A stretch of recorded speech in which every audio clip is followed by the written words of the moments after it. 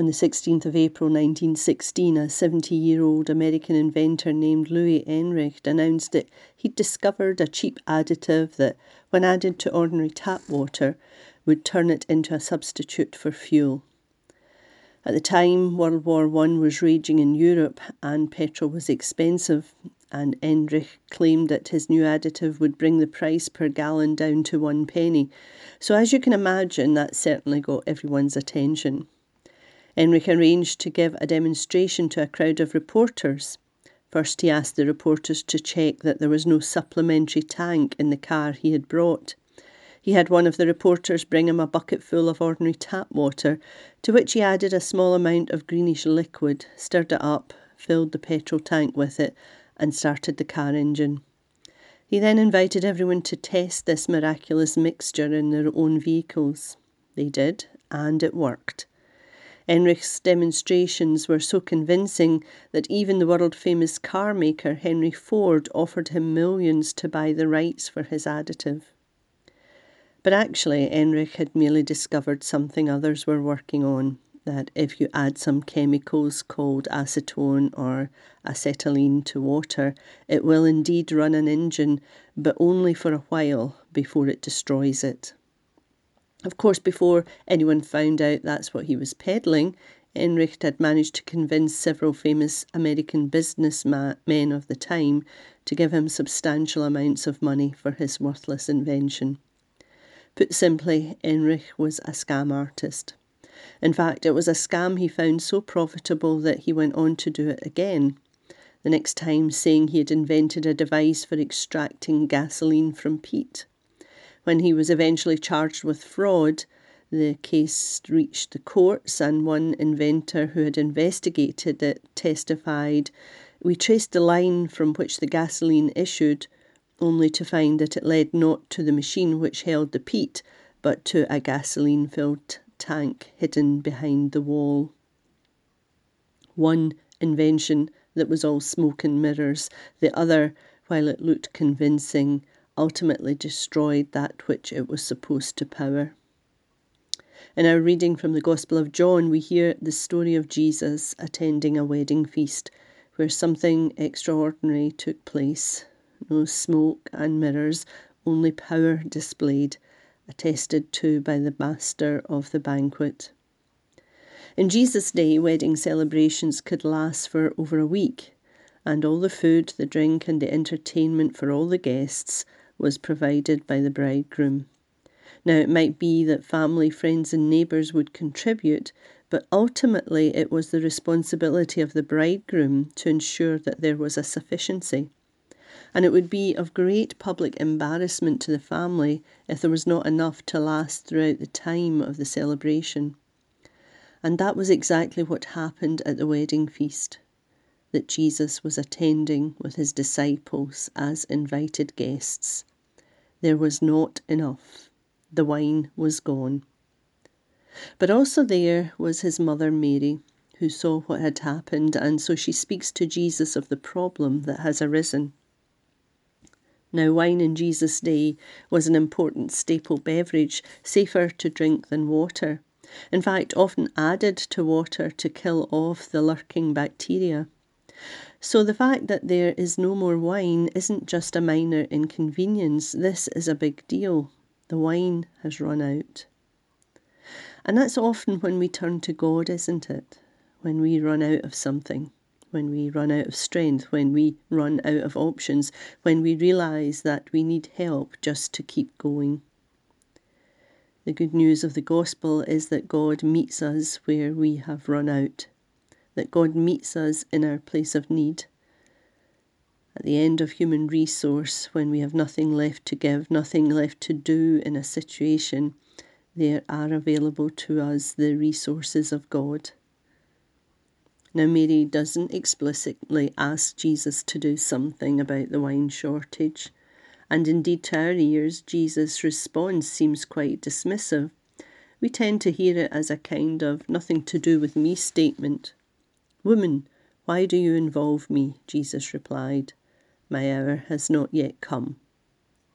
But Jesus was using a common title of respect when he addresses Mary as woman. And from the cross, he addresses her the same way. Woman, behold your son. And it certainly doesn't appear as if Mary is offended by his response. She merely responds by telling the servants, do whatever he tells you. An expression of confidence and trust in Jesus' ability to do something about the need that has arisen. Do whatever he tells you. In many ways, these words sum up what it means to be a follower of Jesus. In Matthew's Gospel, we hear Jesus wants his followers to love God and neighbour. And in Luke's Gospel, in the parable of the Good Samaritan, he gives us some ideas about what that means in practice. And again in Matthew's Gospel, when we hear about the hungry, the thirsty, the stranger, those in need, the sick, the imprisoned, and how we should respond. And even though Jesus seems to rebuff his mother's request by saying, my hour has not yet come, nevertheless he goes ahead and takes care of the problem. The hour and its coming in John's Gospel is often spoken of as a climax towards which Jesus' story is heading, his death in Jerusalem. When the hour finally does come, it's Jesus himself who pronounces it as he finishes his work on earth.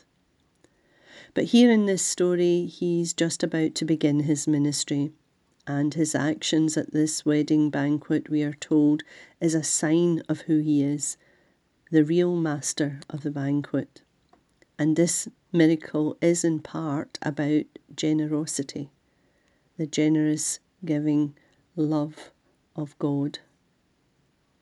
But I wonder if you ever noticed this about this miracle, this sign. Jesus does not do it alone. He involves others. Others are a part of what he does.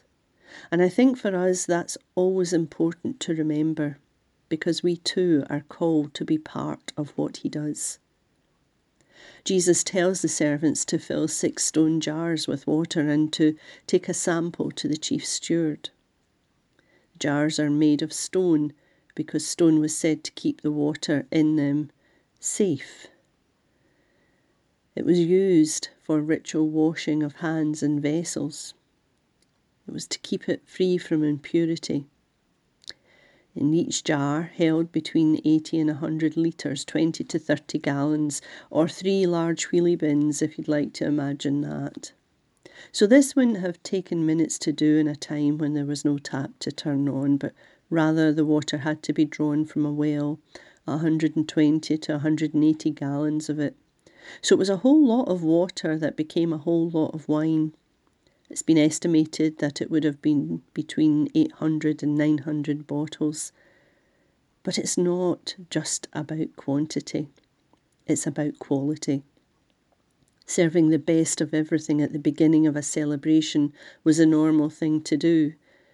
But when the wine Jesus provided was served, everyone was amazed, for it was far better than what was served at the beginning. And so the comment, "You have saved the best till now," was heard. The overabundance of what Jesus provides set the scene for further examples of generosity that reveal the kingdom of God as his ministry gathers pace.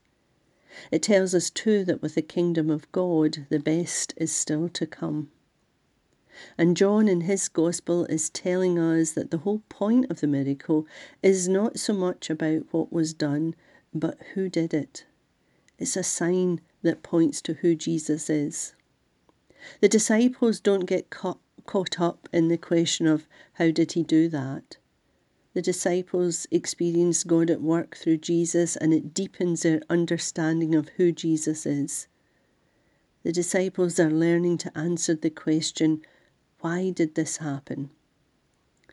And when it comes down to it, I suppose you could say that it tells us that God is in the business of taking ordinary things and ordinary people and transforming them, taking what they bring to him and doing something amazing. There's so much in this story we could focus on and unpack, and I've touched on a few, but I simply want to ask a question. What might Jesus be able to do with what we bring to him?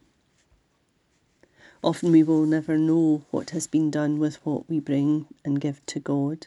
We don't get to see, and really that's okay. After all, how many people at the wedding really knew what miracle had taken place?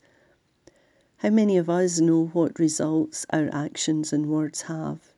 How a life was changed because we prayed or added our name to a petition asking for the release of a political prisoner, or donated to a charity that was helping struggling families, how a child's life became something they could never have dreamed of because they received an education or even a life-saving meal.